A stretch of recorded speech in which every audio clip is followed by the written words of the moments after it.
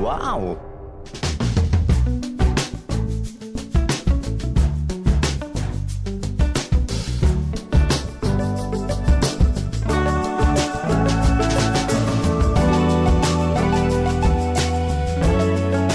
Hello and welcome to the Abroad in Japan podcast, probably the best way of learning about life in Japan without actually being in Japan. I'm your host, Chris Broad, and we're joined as always by England's top Japan enthusiast, Mr. Pete Donaldson. Pete, how you doing today?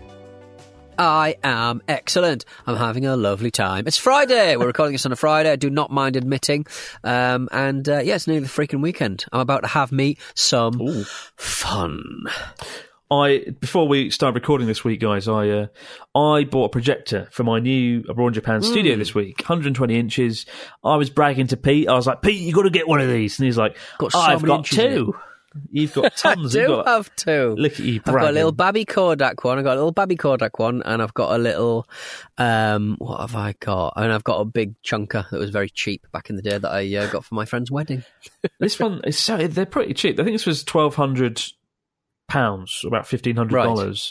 Right. It was a toss-up between a TV and a projector, and I chose projector because it's a big studio and I wanted a big size screen.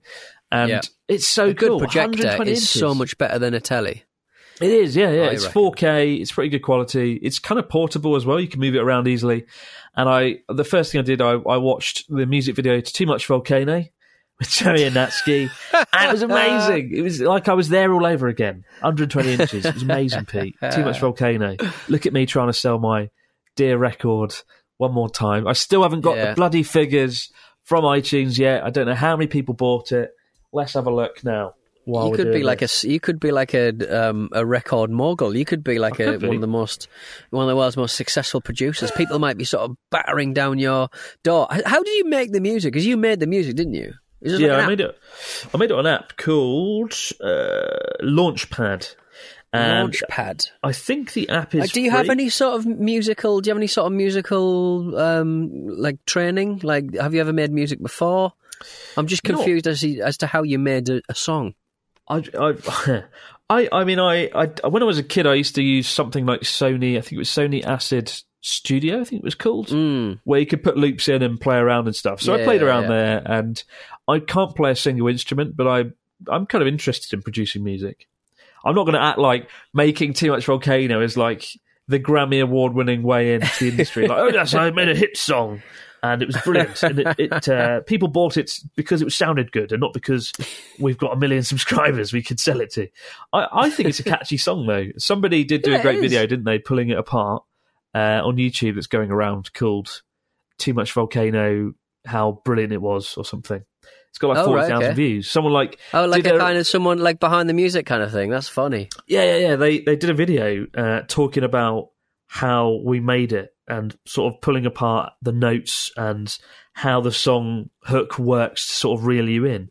The song is pretty cool. It's called Overanalyzing Too Much Volcano by Abroad in Japan. There's a thumbnail, Musical Masters. And Masters. Photo shocked me next to Beethoven. It's all gone to my head, Pete. I think I'm gonna watch this video before the Nagakin one. What? But no, it's cool. Like I use Launchpad, and you get loads of loops on it, and you can sort of play around. I can give you a little hint of what the next song's going to sound like. Go on then. Do you want to have a listen? You ready for this? It sounds like elevator music. The sort of thing they play on Book Off. That's one option. Another one was elevator music. You bastard. This one. What about this one? Let me get into it.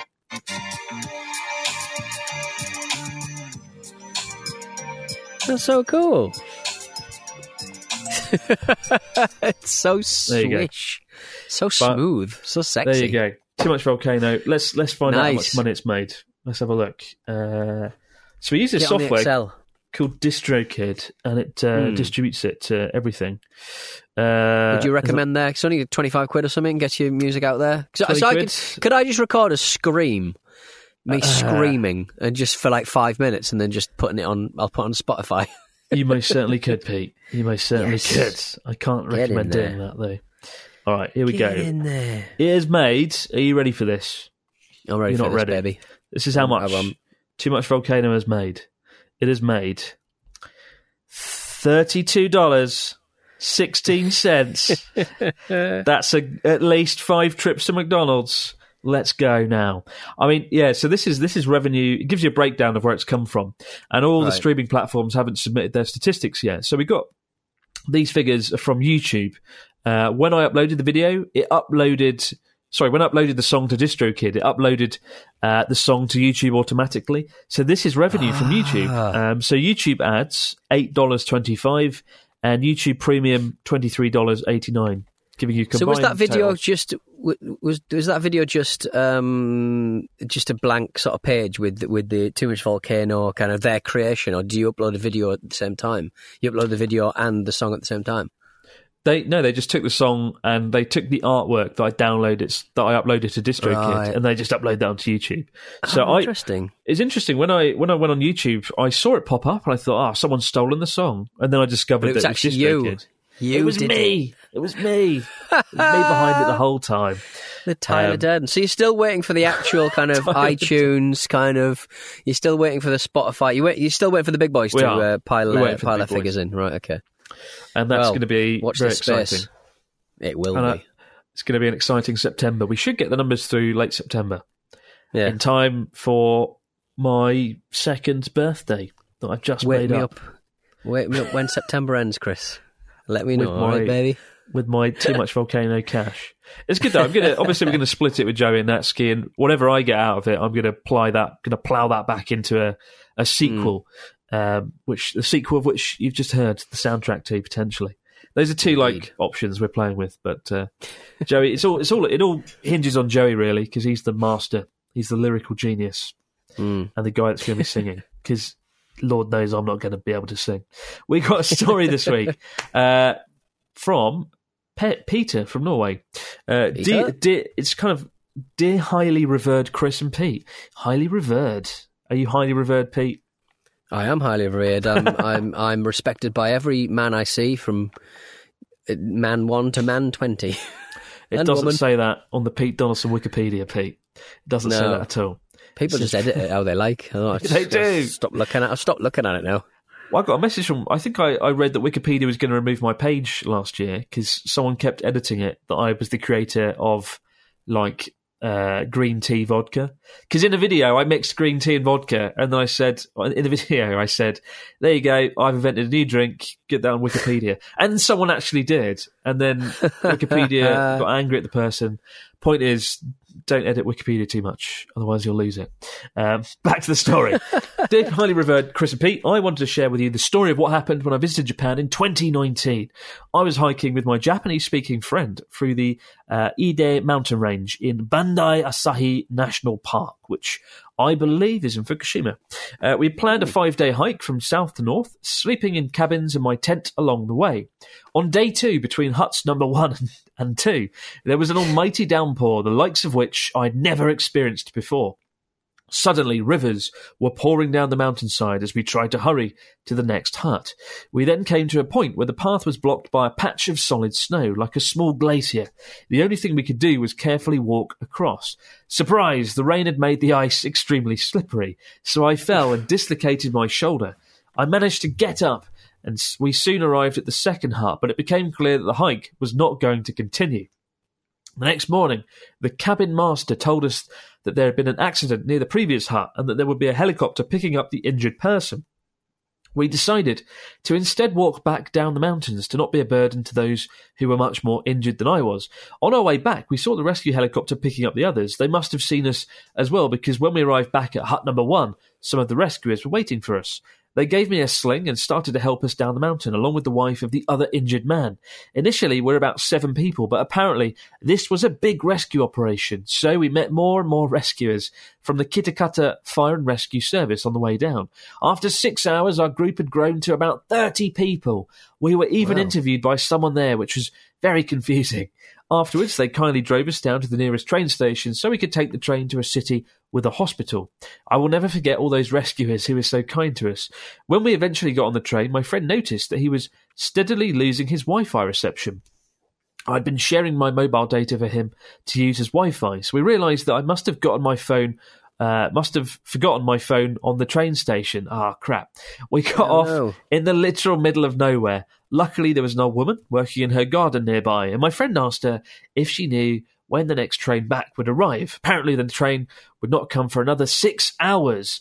The woman then invited us into her house for tea, which we accepted. I did not know any Japanese, so I sat there smiling and nodding with my dislocated shoulder. After a while, my friend told them about my injury and asked them to call a taxi. When we arrived back at the station and we departed hours earlier my phone was still on the table exactly where I'd left it. Why do Japanese people apparently love to help others out? Why is that, do you think? Lovely greetings from Peter in Norway. Why, Pete? Why, Pete? Why are people so nice? I don't know, mate. To be honest, I would say that people are generally nice everywhere. We lost our dog briefly last week. Someone, not naming names, left the side gate open when he went to the tip a few days earlier, and the dog got out, and obviously my partner was inconsolable that her dog had gone missing. So yeah, I was in the unnamed person was in the doghouse for a little while. Yeah, somebody found Buckley dog. He'd only gone a couple of doors, to be honest. He has very few aspirations. What was he looking for? What side his butter is breaded, rather. Yeah, he's just looking for food. That's kind of his thing now. You get to 13, 14 as a dog, and you just want food all the time, and you just don't care who you have to scream to get at it. Yeah, I know. Yeah, we haven't even got that excuse. But yeah, he was. So the couple of doors down, someone helped us out by bringing the dog back. So I think everyone's helpful. It's just, some people have more time to help than others, I suppose. And yeah, and the language barrier, I think, accentuates that. You want to help, but you can't. I mean, I think Peter got quite lucky in many respects that so many things went right that day, but then went wrong. I think in any country, people would have been nice in this situation. Surely, helped him down the mountain, give him some tea. But I think it's a nice story. It's quite an adventure. What a hell of a day! Survived the great flood of Fukushima. It seems like he was near Kitakata, which is which is in North Fukushima, where the mountains are. And Kitakata is famous for having the most ramen shops per capita of anywhere in Japan, any town or any city. So I'm amazed the story didn't end with, and then we went and got some ramen. But it didn't go that way, did it? You had some tea with a nice, everything doesn't kind have old woman. To start and end with ramen, Chris. I think you know that. It does, Pete. It definitely does. It's lovely. Well done, Peter. I hope you're doing better. Yeah, well done. I hope your shoulder. Well done, hope in the last 3 years your shoulder has recovered. Chris, speaking of ramen, speaking of eating as much ramen as you can fit in your belly, are you familiar with biodiesel, biofuel? Obviously, I love it, Pete. It's my favourite thing. I love it. I can't get enough of it. Every day I eat it. Well, you sort of see people who have got they turn cooking oil, McDonald's cooking oil into biofuel, biodiesel, where people can kind of I remember whack it in their car and drive around powered by greasy chips. Lots of airlines always try and do it. I remember when Richard Branson, 15 years ago, who said that all Virgin planes were going to be run by biofuel, but then it turned out the biofuel was grown from plants that were damaging the environment even more than fuel was, and then it never happened. But how the heck, why did you go from ramen to biofuel? Well, apparently a transport firm in southwestern Japan has come up with an ingenious way to power his trucks with biodiesel fuel partly made from leftover tonkotsu ramen soup broth. No way. This guy, Nishida Shun, is the firm, and they're based in Fukuoka, and they mix lard extracted from the broth, which is, of course, made from pork bones, with a fuel made from waste cooking oil. Just making that cooking oil biodiesel just that little bit tastier, just that little bit milkier, a little bit brothier. Delicious. In some of its 170 trucks, they are using this kind of ramen broth flavored. Did you say biodiesel. 170 trucks powered 170 by 170 trucks. I mean, that's not even all of them either. I mean, they could switch to electricity, but clearly he really wants to keep hold of his diesel trucks. So he's kind of come up with He came up with a way personally, apparently. A 74-year-old chap. He developed a device to separate out the lard from the broth that could be placed in the kitchens of ramen shops. So, once you finish, you just throw the discarded ramen into the thing, and it separates the lard from the oil, which is fascinating. He came up with a way of eliminating all the bad stuff that you can't use for biodiesel. And I know. He said, at the beginning, I had no knowledge of chemistry, and it was all about trial and error. Just keep on going, mate. I just kept on pushing lard into my lorry. It didn't work. I just complained for ages. Horrible. That's amazing. So I'm looking at this news story. The company purchases lard and waste cooking oil from 2,000 restaurants and uses it to produce 3,000 litres of fuel a day. That is bonkers. But, a lot of these ramen shops do have a lot of waste, sort of leftover oil and broth. So it's not a bad idea. And you have to pay to get rid of a lot of this broth. So if they can just hand it over as fuel, that's a bonus. That's clever. Definitely. It's genius. And I imagine the trucks smell lovely. Well, yeah, and when you tonkotsu doesn't smell good. I don't know how many times you've... Because tonkotsu's pork bones, pig bones... It does have a pretty gross smell. I do like tonkotsu. Like if you've gone to, what's the really popular ramen chain we always slate and slag off and despise? I don't know. Ichiran. That's tonkotsu pork broth. It has a really kind of unpleasant, bitter smell to it, but it tastes great. It does taste good. So what happens if you break down? Could you just stick a spoon in the engine and just have a sip? on a cold day in the mountains, you'd be like, let's just get us a little siphon. Well, it would have been great when I broke down Hokkaido in March. That would have been amazing if I could have just stuck a straw in and had a cheeky sip. Delicious. Or just drink the diesel. I mean, it'll get you pissed. Oh God! Do not drink petrol. There used to be a man in Hartlepool who kept on huffing petrol from the pump.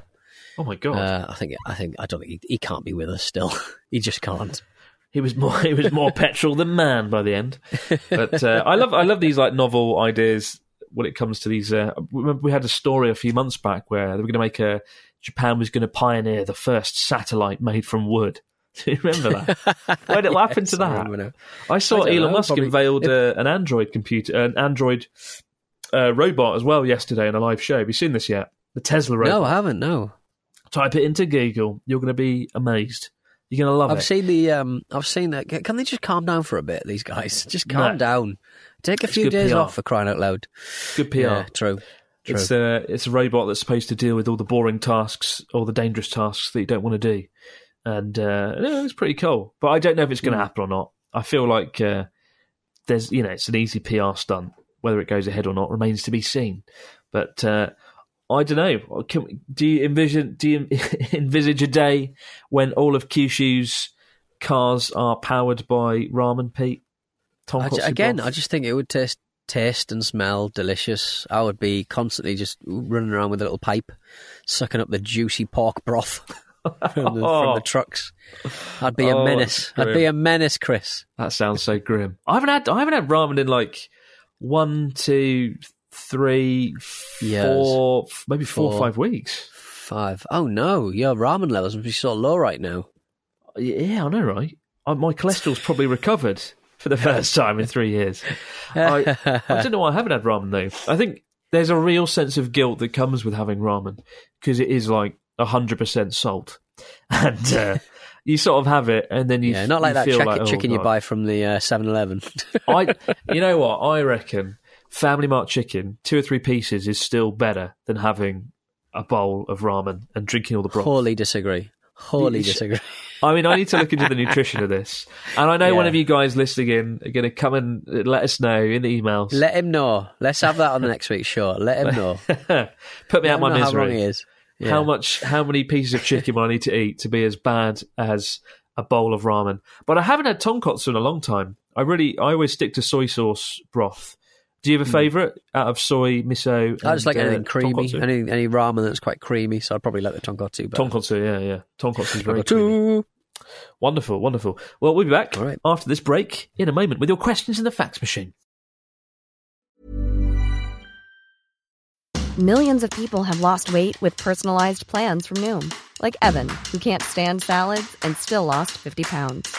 Salads generally for most people are the easy button, right? For me, that wasn't an option. I never really was a salad guy. That's just not who I am. But Noom worked for me. Get your personalized plan today at Noom.com. Real Noom user compensated to provide their story. In 4 weeks, the typical Noom user can expect to lose 1 to 2 pounds per week. Individual results may vary. And we're back in the fax machine. What have we got this week from our listeners, Mr. Dawson? Well, we were talking about ramen just before we chipped off for a break. Dear Mr. Miserable and Petri Dish Pete, this is Tom in Oregon speaking. Mr. Petri Dish Pete, obviously my COVID diagnosis. Oh, God. I think because I got COVID probably. I know how everyone says Japanese food is great, but do you ever get tired of it? I want more variety. I looked on Google Maps and saw that Sendai does have Thai, Indian and Italian restaurants. Do you ever go? Chris, do you ever eat out in places that aren't strictly Japanese? You bet I do. I use delivery food apps are like all the rage in Sendai at the moment. I think it's the perfect city for a lot of companies to test it out and see how it goes. So we've got Food Panda, we've got Uber Eats, and we've got Wolt. And I had some Thai food just yesterday. It was great. We do have a lot of Thai food, Korean restaurants, Indian restaurants are around. No British restaurants, really. Actually, no, that's a lie. There's one tea room that just does some scones. What do you say? How do you say it in Hartlepool? I say scone. Scone. Scone's a little bit posh. We have scones. And, right. It's good. We do have a lot of variety. But I do miss authentic foreign cuisine because all Japanese food, you go to an Italian restaurant and it's sort of often manipulated for the Japanese taste buds. They take out a lot of spicy flavours, a lot of herbs and spices, and the flavours are sort of simplified a bit. So I feel like complex flavours can be difficult to find in Japan a lot of the time. I was chatting to Vish from the Football Ramble on the Luke and Pete show, and he was in Tokyo covering the Olympics, and he was saying that he was really looking forward to getting out, and his family are from Sri Lanka, and he was saying that a lot of really good Sri Lankan and sort of Southeast Asian restaurants in Japan, they take the blueprint and they're so specific. They're craftsmen and women, aren't they? And they don't deviate from the plan. And they're really, some of the restaurants are really, really good stuff. They don't dick about. They use the best ingredients because they have such a level of respect for it all. Yeah. I think if I went to the UK, when I do eventually go, I tend to find when I do go to the UK, I miss Japanese food more than I miss British food when I'm here, right? Because when you're not in the UK, there's only a few things you can't get, which is a sausage and some bacon and some cheese and cider. But when you're in the UK, sushi, to get sushi, you need to pay like £300 for like one piece of decent sushi. Ramen's pretty tough to find outside of London. All Japanese food is pretty tough to find outside of London. So I do find I miss Japanese food more than I miss British food if I go to the UK. But yeah, and I guess where you are, Pete, do you have any Japanese restaurants in your neighbourhood in Essex? Not a look, to be honest. I think there's a ramen restaurant that only opens. They just sell it as like meal kits. They don't. You can't sit in and eat. But they're sort of based in like a donut shop or something. So I'm fairly certain that was the case. What? I'm fairly certain. I was really confused. I was like, what the fuck? But authentic Japanese donuts. Authentic Japanese donut Mr. ramen. Donuts. Delicious. Someone will do it. Someone will bloody do it. Inevitably. We got one here from Leonara. It says, hi, Chris and Pete. I'm Leonara from Sweden, and I work as a middle school teacher. I have a question about a topic I don't hear about much in regards to Japan. How is neurodiversity looked upon in Japanese society? Did you notice during your period of teaching students who may have been diagnosed or shown signs of autism or ADHD? If so, how was the learning environment to make it more accessible to these students? I look forward to future episodes. Leonora. That's a good question, actually. There was a school in my area where kids that did have like disorders or kind of disorders were taken and placed, basically. In my class, I'd say maybe there was a few kids. I don't know how autism is diagnosed in Japan, or ADHD for that matter. It was never really raised by teachers in the classroom. They never really talked about it. So I'm not sure. But I mean, the Japanese classroom is so different from what I knew in the UK anyway. I wouldn't be able to work out who had anything in the Japanese classroom, just because like kids don't put their hand up often in the English. When it comes to English, like students don't want to get involved that much unless you go to a highly educated school, because they just get so shy and they don't like making mistakes. And I must say, I wouldn't want to be a Japanese student though. 40 kids in a classroom. I thought 30 was a lot in the UK, but here they have 40. And I don't know, there's just like no degree of personalisation. It's not great. I'm not really a fan. But no, I don't know. I don't have much experience in that field, unfortunately. And it's one of those situations where Pete can't add anything to the table. I got nothing, mate. I even got a table. My table's in the shop. It's not been built yet. That's how little. But I do like the way that these situations are called like neurodiversity. I think it's a wonderful catch-all term for that kind of thing. It doesn't, it doesn't necessarily label anything. It's just different. Not wrong, just different. Like it.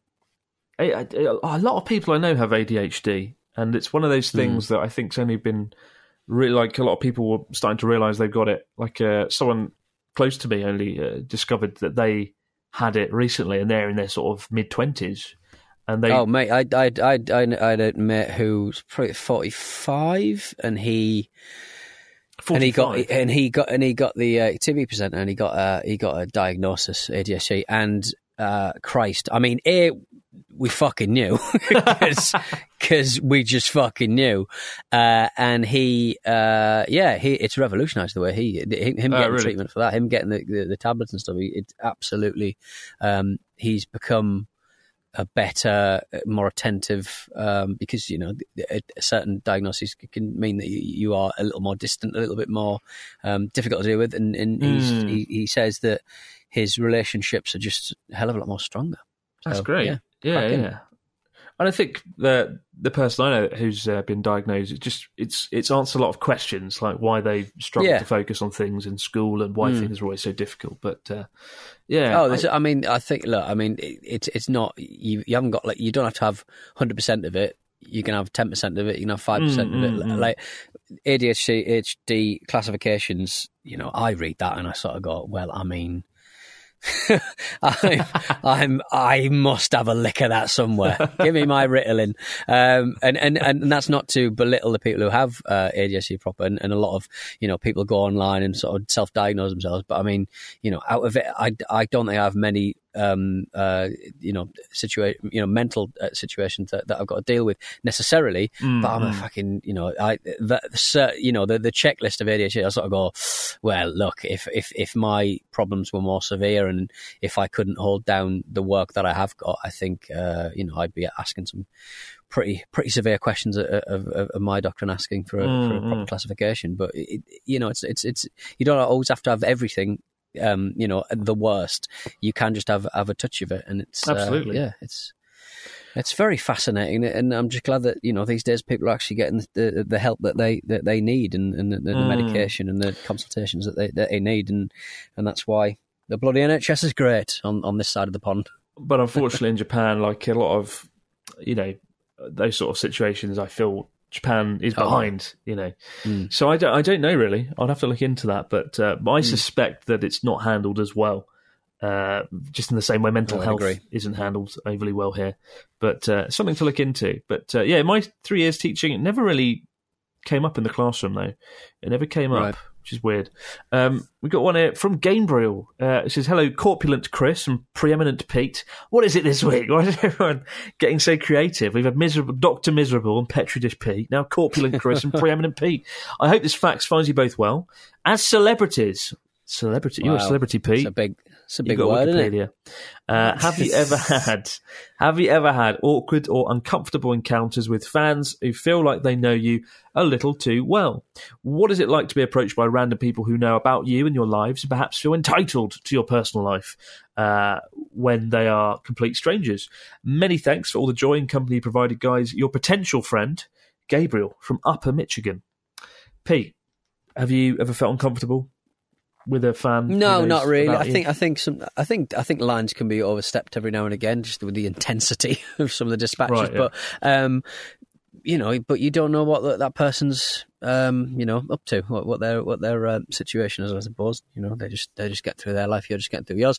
So I try not to think about worry about it too much. But I know a person who went out with a guy who was weirdly very well known himself. He was in a TV show about a fantasy setting, very popular.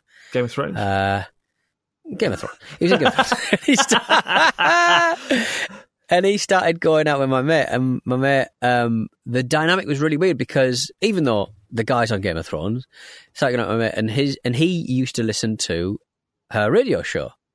Huh. And so he knew, and it's one of those round table radio shows that people talk about their lives, talk about their situation and stuff. And so they started seeing each other, but it's weird because the person from Game of Thrones knew more about her than she knew about him, effectively. Because he's obviously, even if you watch all the Game of Thrones, he's just playing a role, isn't he? Yeah. And so it was really fascinating. And the relationship didn't last in the end, unfortunately. Oh. But you sort of think the dynamic is very strange. Like, they know loads of stuff about you and you know nothing about them.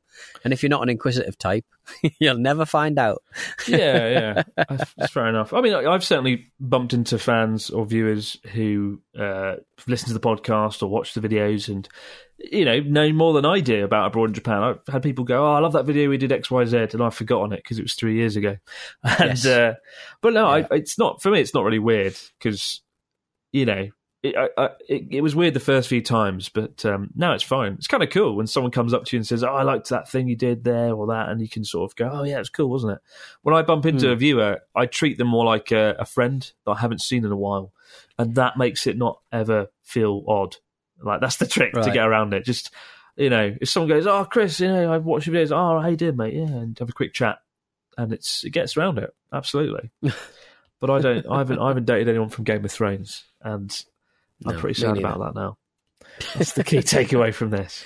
Keep the stories, questions, comments coming in to abroadjapanpodcast@gmail.com.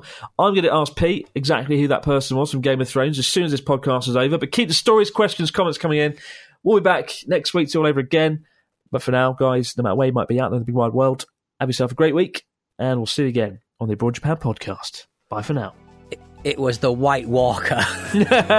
Which one? It was actually just a big white man, spooky man.